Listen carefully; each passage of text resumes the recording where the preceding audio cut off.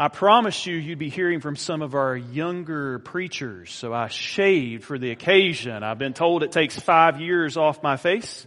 My wife said, when are you going to cover it back up? But we're here this evening. I kept my word tonight, and we'll see where it goes from there.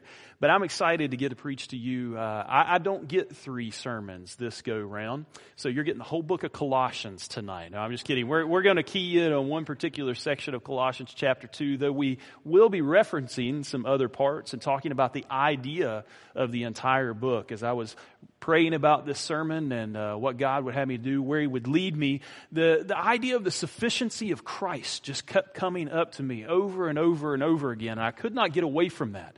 And so when I think about the sufficiency of Christ, I think about the book of Colossians and just the incredible way in which God paints Jesus Christ for who He is and what He is. And we're going to be looking at that this evening. So if you would turn with me to the book of Colossians. Like I said, we'll be keying in on chapter 2, but we are going to begin together in chapter 1 and verse 1 as we look at Paul's introduction to this letter and kind of the introduction to this idea of Christ and who and what He is.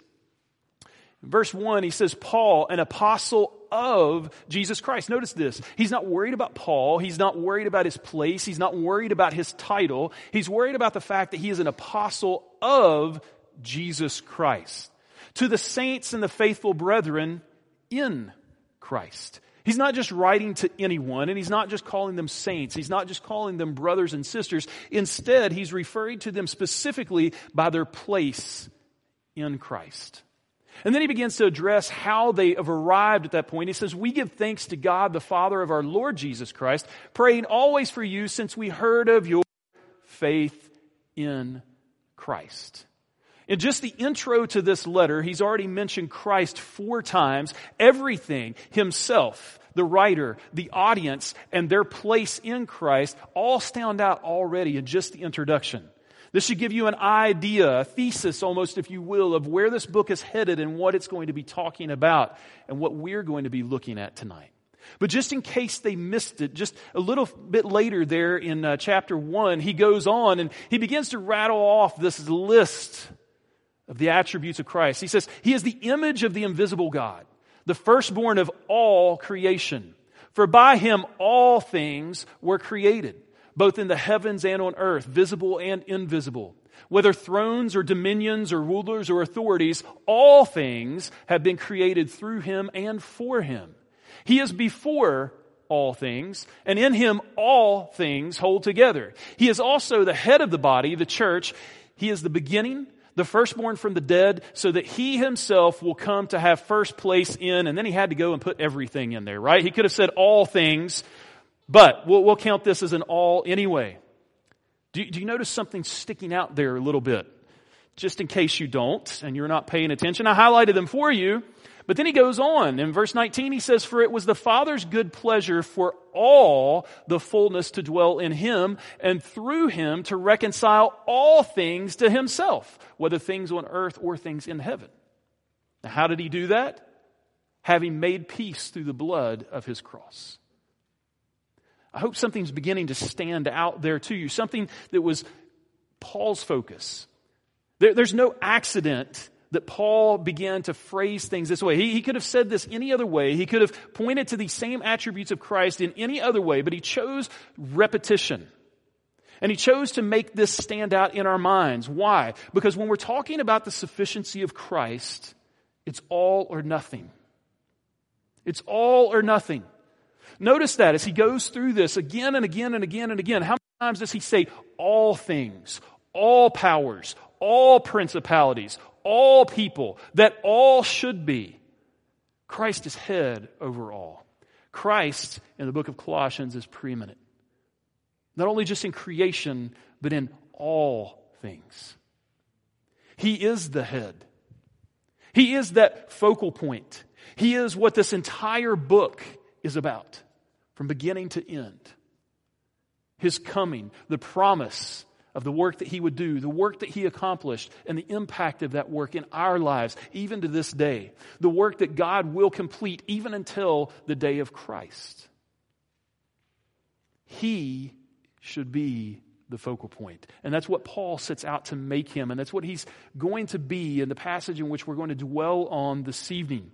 As we go into chapter 2, Paul begins to break this down for the church in Colossae.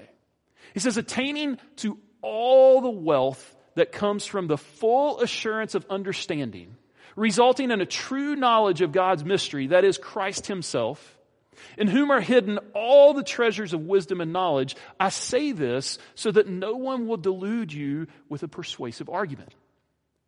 Paul is addressing something with the church here in Colossae, something of utmost importance, because people were coming in behind him. The world was coming in around them, and they were beginning to undermine this idea that Christ is all. How were they doing that? How were they subverting this idea? Because you see, Satan doesn't begin his attack with people who have a knowledge and an understanding of the truth of Christ with an outright overt denial of Christ. Once we have seen, once we have tasted, we know that Christ is all in all. Once we understand that truth, once we've been exposed to it, there is no denying that Christ is who he says he is. So what does Satan begin to do? He begins to undermine this idea of the sufficiency of Christ. That Christ is not only above all things and that all things were made for him and by him, but that Christ isn't quite enough in every one of life's situations. That Christ himself isn't enough for us to live the life that he's called us to live. That Christ himself isn't enough for us to do the things that God has prepared for us to do. In other words, Christ is great, but we need to add something to. There's something else that we're missing. There's something else that we're not getting. There's more to this picture than what we have. And he begins to plant that little bit of doubt or that little bit of wonder. He begins to seed those things into our lives, and he does it in a variety of different ways. Notice the words that Paul uses here in this very same passage. True knowledge, a mystery, hidden wisdom and knowledge, persuasive arguments. See, these are all tactics that Satan was using with the church there in Paul's day. Coming in and saying, you know what? The scripture that you have is great.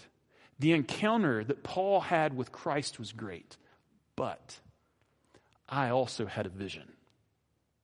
Or I was fasting and praying and this word of God came to me and let me give you this revelation that God has given me or this thing that God has shown me. Or look around the world. Look at the world around you, at creation around you. I mean, didn't Paul say that we can see evidence of God in creation? So as we look at creation, you know, we see some things there that don't really jive with what we see in Scripture. So when we begin to look at the two and compare the two, then certainly we must side on the side of our experiences and our encounters. You know, I know Paul says this in his letter, and I know that he's been teaching this, but in my experience, I feel that, but that's not just in Paul's day, is it? As we look around our world today, we see this same type of attack. We see the same mentality. We see the same snares that the enemy puts out there when it comes to the all-inclusive sufficiency of Christ. Christ is great, but there's always something more.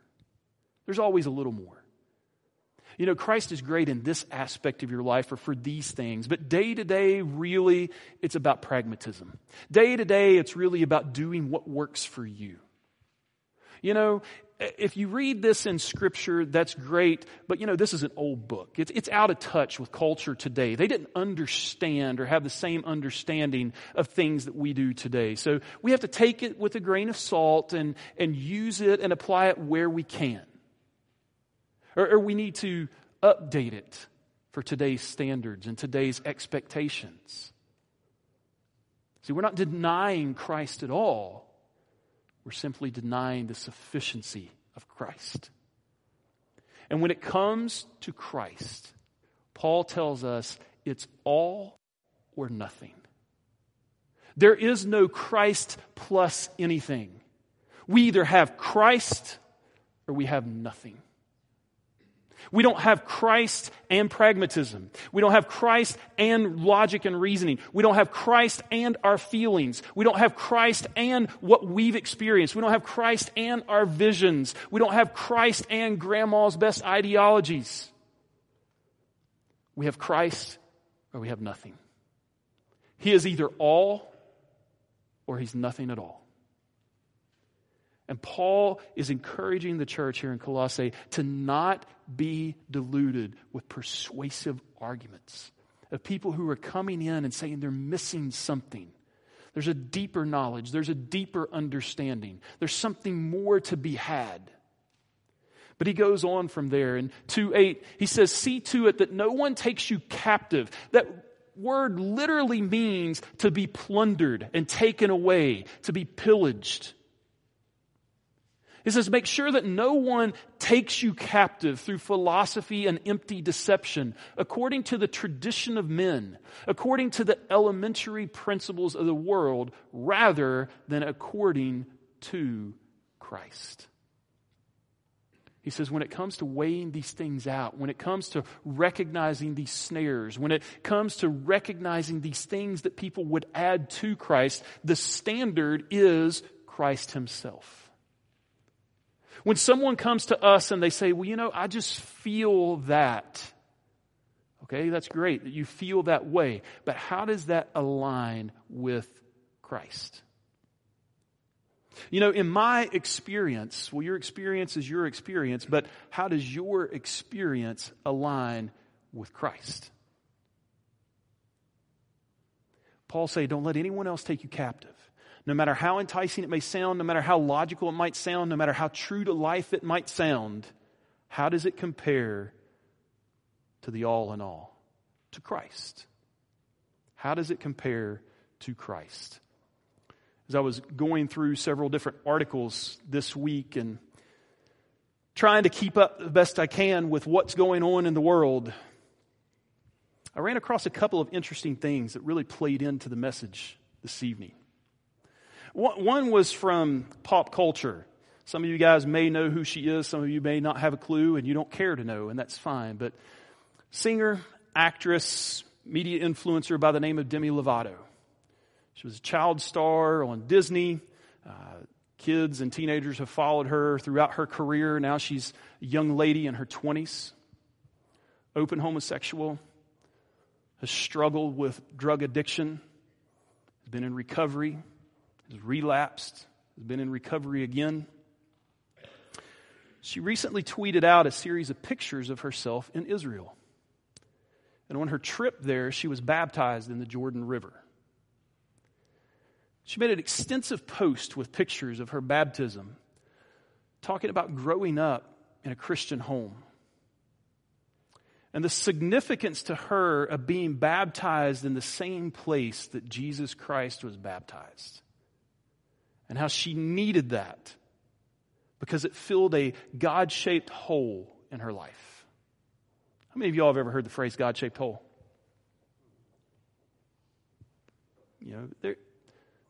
That's a legitimate idea if we take it from a scriptural standpoint. But think about what she's saying. Living a lifestyle that is contrary to Scripture, promoting lifestyles that are contrary to Scripture, yet acknowledging who the historical Jesus was, acknowledging religious tradition and religious roots in her own life and the life of her family, and the significance of being baptized at a historical place in some water.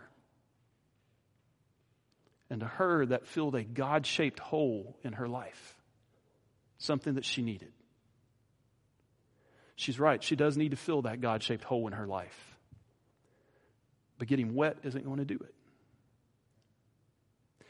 And yet, that's her experience. How do we refute this overwhelming sense of emotion and spiritual completeness that she says that she has by going through this significant event in her life? And yet it's Christ plus, right? What she's saying is, I can acknowledge the roots and the basic tenets of Christianity. I can acknowledge a historical Jesus. I can acknowledge some of the things that he taught. I can acknowledge in general principles the things that he stood for. But I don't feel that all of this is true. I don't think that all of this applies to me. I don't think we should read this passage that way. In my experience, that can't be what that means, because Christ plus.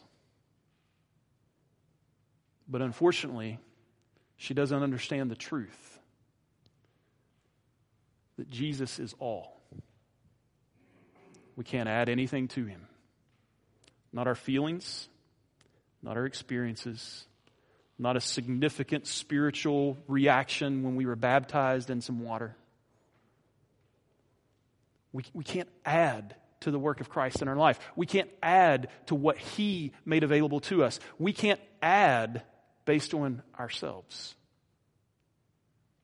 Another event, as I was reading, had to do with the Amazonian Synod that's happening right now. The Pope, before he left to go to Brazil, had a service there in the Vatican where he was praying a blessing over the upcoming event, the upcoming meeting. And what was disturbing to me were images that I saw of the prayer. Now, there are things that bother me about Catholicism in general. I want to talk about adding to Christ and the work of Christ and the sufficiency of Christ. But leading up to this event, he was in a garden with many other Catholic officials and some indigenous Catholic leaders from South America who had made the trip to the Vatican, dressed in their indigenous attire, as they sat in a circle on the ground around some graven images of pregnant women and prayed a blessing on this synod, that it would go to the extent of opening the church's eyes to the realization of the way that we needed to be caring for our environment and the climate. And that the church would excel in sending out messengers, not with the message of Christ, not with the gospel, not with the sufficiency of Jesus Christ alone, but with the message of our stewardship of the environment and the world in which we live. Right now, there's a working document of this meeting that's going on in which they're supposed to address the understanding that in creating different cultures and people, indigenous groups and indigenous understandings, that God intends that there can be truth found, not just in different cultures, not just in different people, but in different religions and different understandings. Where are we going in adding to the work of Christ? This isn't just Christ plus, Christ and, Christ or. And yet, Paul spells out clearly, all things were created by him and for him. He went to the cross and completed his work at the command of the Father so that he may redeem all. Not some who choose to come that way and let others go whatever way they please. He says he alone is sufficient. He alone is our all in all. Nothing added, nothing taken away. And then he gets to verse 10, and I want you to notice this. He says, in him you have been made complete. Notice that word complete. Complete. It doesn't mean finished. Instead, it's a word that has to do with being filled in. How many of y'all like to color? Or you like to color as a kid? How many of y'all like to color but you won't admit it? Now, I got a couple of hands, right? I'll admit my wife loves to color. My children do too. I might on occasion. But do you remember what it was like to get that empty coloring book? Those black and white pages, those crisp black lines where everything is detailed. What were you supposed to do with your crayons? You stay in the lines, right? But your goal was to fill everything in. Did you all have those parents or those teachers at school who, if you left one of the sections white because you wanted it white, they pushed and pushed and pushed and wanted you to fill it in? Anybody have that person? Because that's what we do. The picture's not finished until we fill it all in. And once we fill it all in and all the sections are complete, we're done. We're done. We can put our name on it and it goes on the refrigerator, right? That's what this word here in verse 10 is implying. In Him, we have been filled in. We have been made complete. There's nothing lacking. There's nothing else to do. There's nothing else to finish. We're done. We're the way He envisioned it. We're the way He pictured it. We're the way He wanted it to be. It's complete. There's no more coloring to be done. There's no more white space. There's no more empty space around the edges. Everything is finished in exactly the way He desired for it to be. And He says, in Christ, we've been made complete. We don't find completion anywhere else. We don't find completion anywhere else.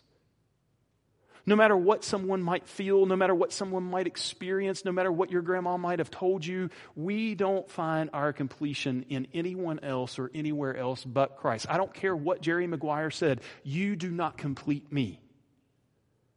That's Christ's job alone. He completes me. If He chooses by completion to bring a mate into my life that's a complement to who I am, and I'm a complement to who they are. If He chooses to bring a best friend into my life who will be my accountability, who will sharpen me, who will spur me on, who will help Him sand off the rough edges in my life by their influence on me, that's fine. But who's still doing the work of completing me? Who still knew who needed to be in my life? Who still knew what rough edges needed to be sanded off and the type of person that could do that? See, in Christ, I'm complete. By whatever means He deems acceptable, but it's in Christ that I'm complete. So what do we mean by complete? Because we're on a journey. Would any of you all say that all your colors have been filled in already? Would any of you all say that you've arrived, that you're 100%? So what then is Paul talking about when he says we're complete? How are we supposed to take this and understand it? Well, let's look at our three big church words that we like to throw out here, right? When we talk about salvation. Our justification, our sanctification, and our glorification. Justification, I want you to think of it tonight as our spiritual standing. Okay? Our spiritual standing. It's where we are in relationship to God. The Bible tells us and teaches us that when we have placed our faith in the work of Christ, His death, burial, and resurrection, the salvation, the forgiveness, the restoration that He made possible by our faith in Him, it says we stand before God justified. It's a legal standing. Our sin, not just the guilt of our sin has been taken away, but it says our sin has been taken away. There is no guilt because there is no sin. There is no shame before Him because there is no sin. We stand before Him innocent. But what about our glorification? We see God doesn't exist in time. He's an eternal being, right? So if we are justified before God because of our faith in Christ now, we're also glorified now. From God's perspective, He sees the end from the beginning, right? He knows exactly who He created us to be, and He knows exactly what we, in our perspective, will be. And He knows exactly where we'll be glorified before Him, how we'll be. And as far as God's concerned, He's faithful to complete the work that He began in us, we're glorified. But it doesn't seem that way from our perspective, does it? See, this is the completion that we think about. We're justified. God is eternal. We stand before Him glorified. Job's done. All the colors have been filled in. But from our perspective, it doesn't work that way. You see, when we think of sanctification, we think of this spiritual journey. We look at ourselves, we look at the flaws, we look at the bumps, we look at the wrinkles, we look at all the ugly, we look at the white places that He still hasn't finished coloring in. We look at the places where we got out of the lines, and we say, I'm nowhere near complete. I still have needs. God is still working on me. We're still in this journey. But where is our journey headed? Where's our journey headed? I have a big yellow area. Where? Glorification. That's right. And we're told in Philippians that Paul is confident in this. God has given him this assurance that He who has began a good work in us will complete it to perfection until the day of Christ Jesus. See, we're on the journey, but we have a promise from the one who never lies, who never changes His mind, and never falls through when His promises, that we will be completed. And He'll be doing that until the day of Christ Jesus. We are complete. But not just spiritually speaking. When we step back and we look at our lives and we look at this journey, we need to understand that Christ being our all, we are complete in what we need. We are completely resourced and outfitted for everything that we need on this journey. It's as if a backpacker set out to climb the highest peak, showing up at the outfitter's shop, right? Telling them what he's going to do and where he's planning to go, and he starts telling them what he needs. They look at him and they say, have you ever climbed a mountain of this height before? Have you ever climbed a mountain at all? Well, no. Then how do you know what you need? You don't even know what to expect. You don't know what it's going to be like. You can't even begin to understand what all you need in your pack. But we've been there and we know. We know exactly what it's going to take. And we're already one step ahead of you. Here's this pack, and in it is everything you need. As far as your outfitting for the journey is concerned, it's complete. And in Christ, on this journey, we find that we have already been given everything that we need. He's accomplished for us everything that's needed. What kind of things are we talking about? Well, one, adoption, right? Adoption. He says, to those who believe, He's given the power to become the sons of God. And he goes on, he describes himself in many places as a father. You look at Luke chapter 11, verses 11 through 13, and he says, how many of you earthly fathers, if your child asked for a fish, would give him a snake? Or if he asked for an egg, will give him a scorpion? He says, if even then you evil fathers, right? Why are we evil? Compared to the perfection and the standard and the holiness of God? What else could you call us? He says, even if you as evil fathers know how to give your children good gifts, how much more then will God give the Holy Spirit to His children who ask? You see, as children, He gave us the power to be children so that we have access to Him. We have access to everything that we need. We are co-heirs with Christ. And we're told to come boldly in Hebrews before the throne, especially in times of trouble, seeking grace that we need. He tells Paul that his grace is sufficient to meet all of his needs.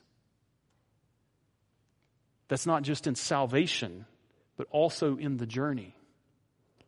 Because the journey's long and the journey's hard, and in the journey we need grace. In the journey, we need things. We need to be able to call out. We need resourced. We need a God who is going to help us endure. And what does he promise? In Hebrews, he says he's never going to leave us or forsake us. Matthew 28:20, as he's giving his disciples the Great Commission, he says he'll be with them when? Even to the end of the age. He will be there through every step of the journey, spurring us along, encouraging us, giving us that shoulder to lean on when we need it. He's got that extra shot of adrenaline when we need it. He's got that extra kick in the pants when we need it. He's got that hand that reaches down and pulls us up out of the dirt when we stumble and fall and we need it. We see this all throughout Scripture. As you get into the Old Testament, in the book of Daniel, begin to look at Shadrach, Meshach, and Abednego. When they're there in the midst of the furnace, Nebuchadnezzar looks in, and what does he see? He says, I see 4 men, and one looks like the Son of God.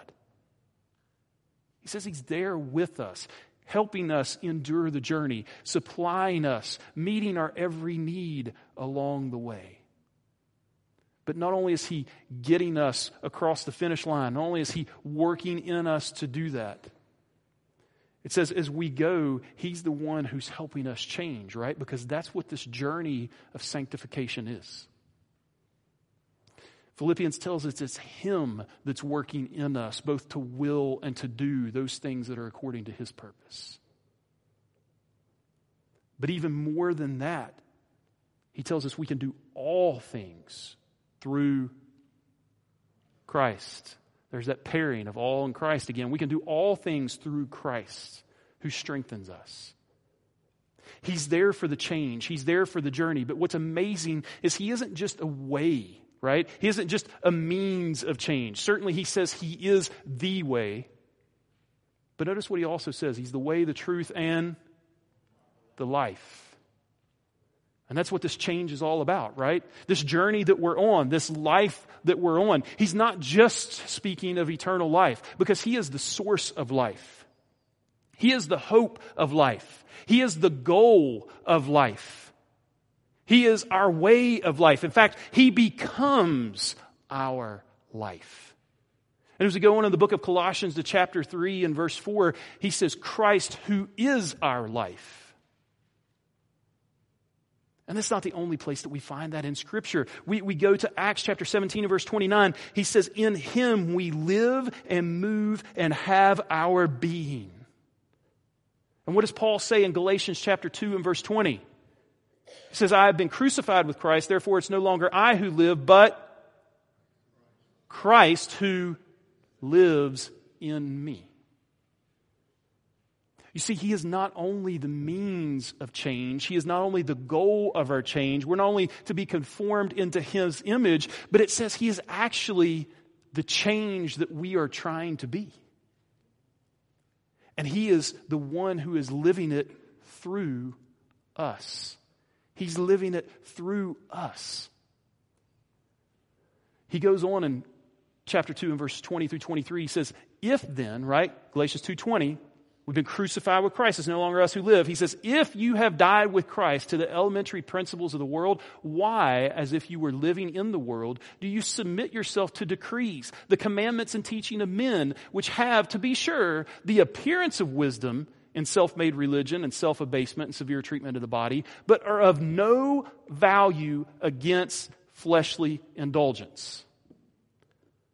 Paul says all of these things that the world is trying to add to Christ, all of these things that you think you can pin onto Christ and attach to him, have no value against fleshly indulgence. This change that I'm calling you toward, this sanctification process that's going on in your life, all of these things that you're trying to be a better person, to do better, to think better, to act better, anything that you want to add to Christ has no value. It's not effective. It doesn't work. You can go to the Jordan River and be baptized as many times as you want to be baptized. But if you're doing that because that act is significant, because that water is going to do something for you, because that experience is going to offer you change, the only change you're going to get is from dry to wet. it doesn't change anything in here.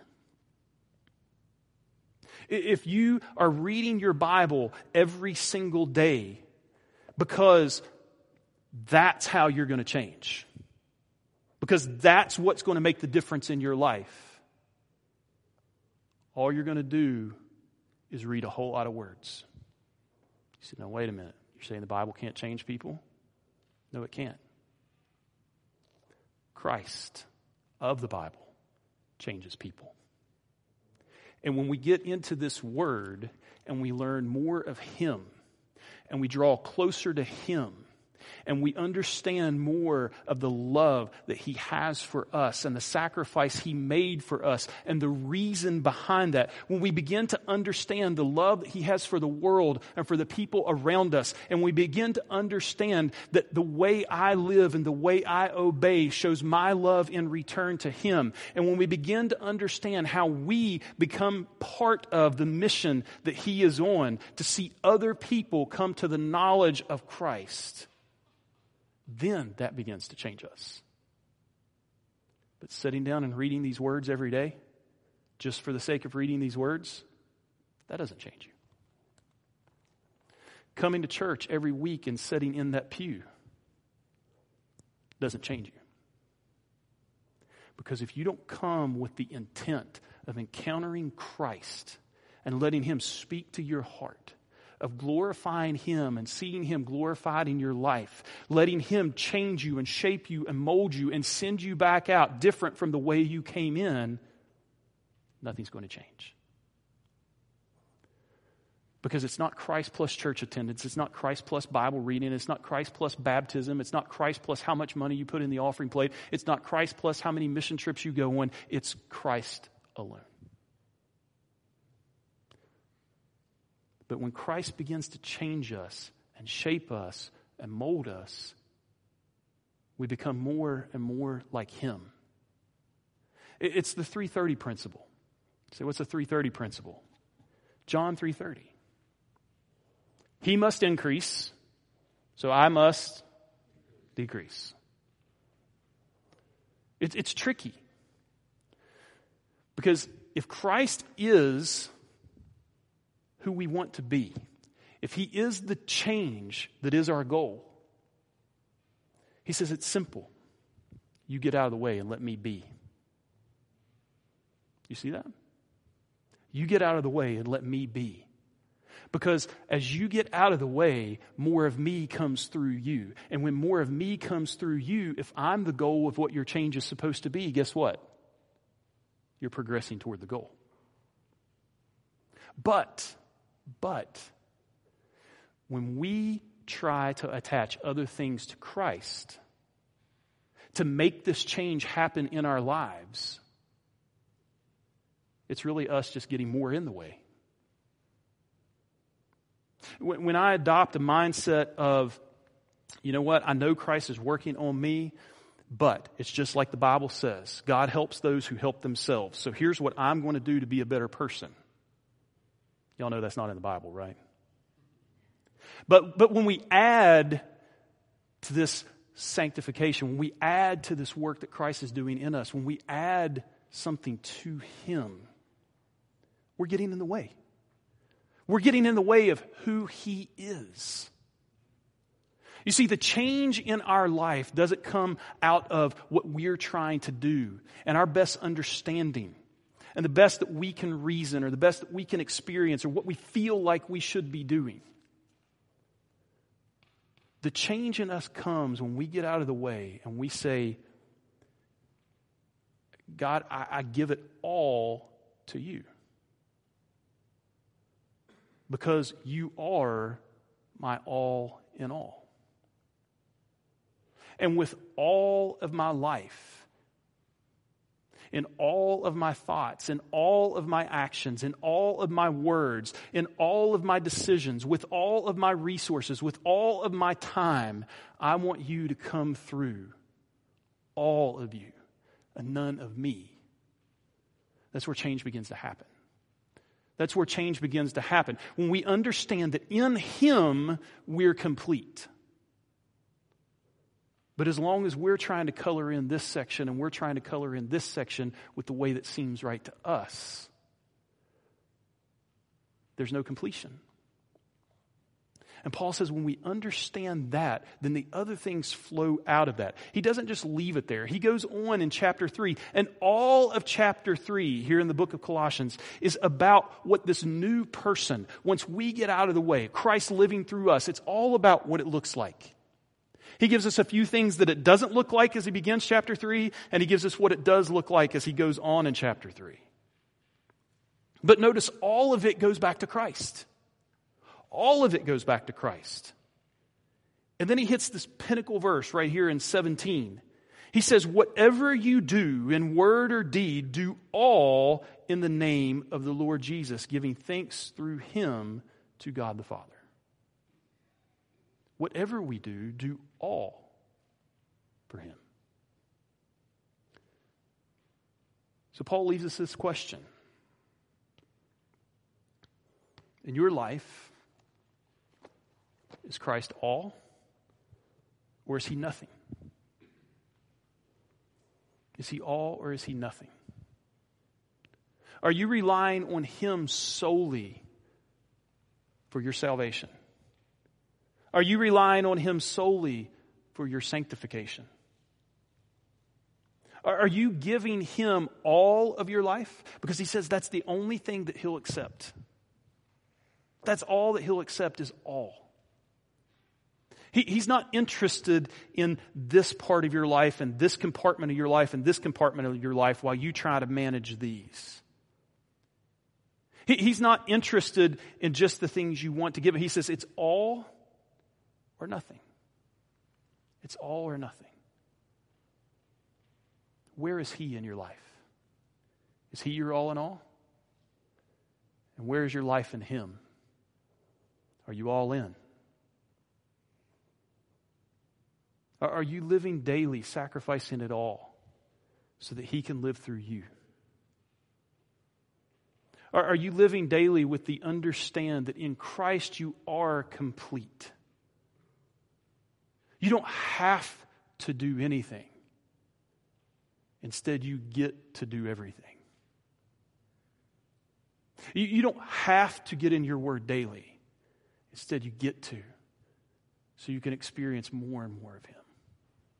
You don't have to hit your knees and pray to him, but you get to, because being adopted as a child of God gives you access to the throne room. You don't have to share the love of Christ with your coworker or your neighbor. Instead, you get to partner with him in doing the one thing that he is most passionate about. You don't have to love your spouse and show them care and compassion and concern. Instead, you get to model the Christ whose image you're trying to reflect in that relationship as your Christ to them. Is it all or nothing? Is it all or nothing? God, we thank you for this evening, a chance to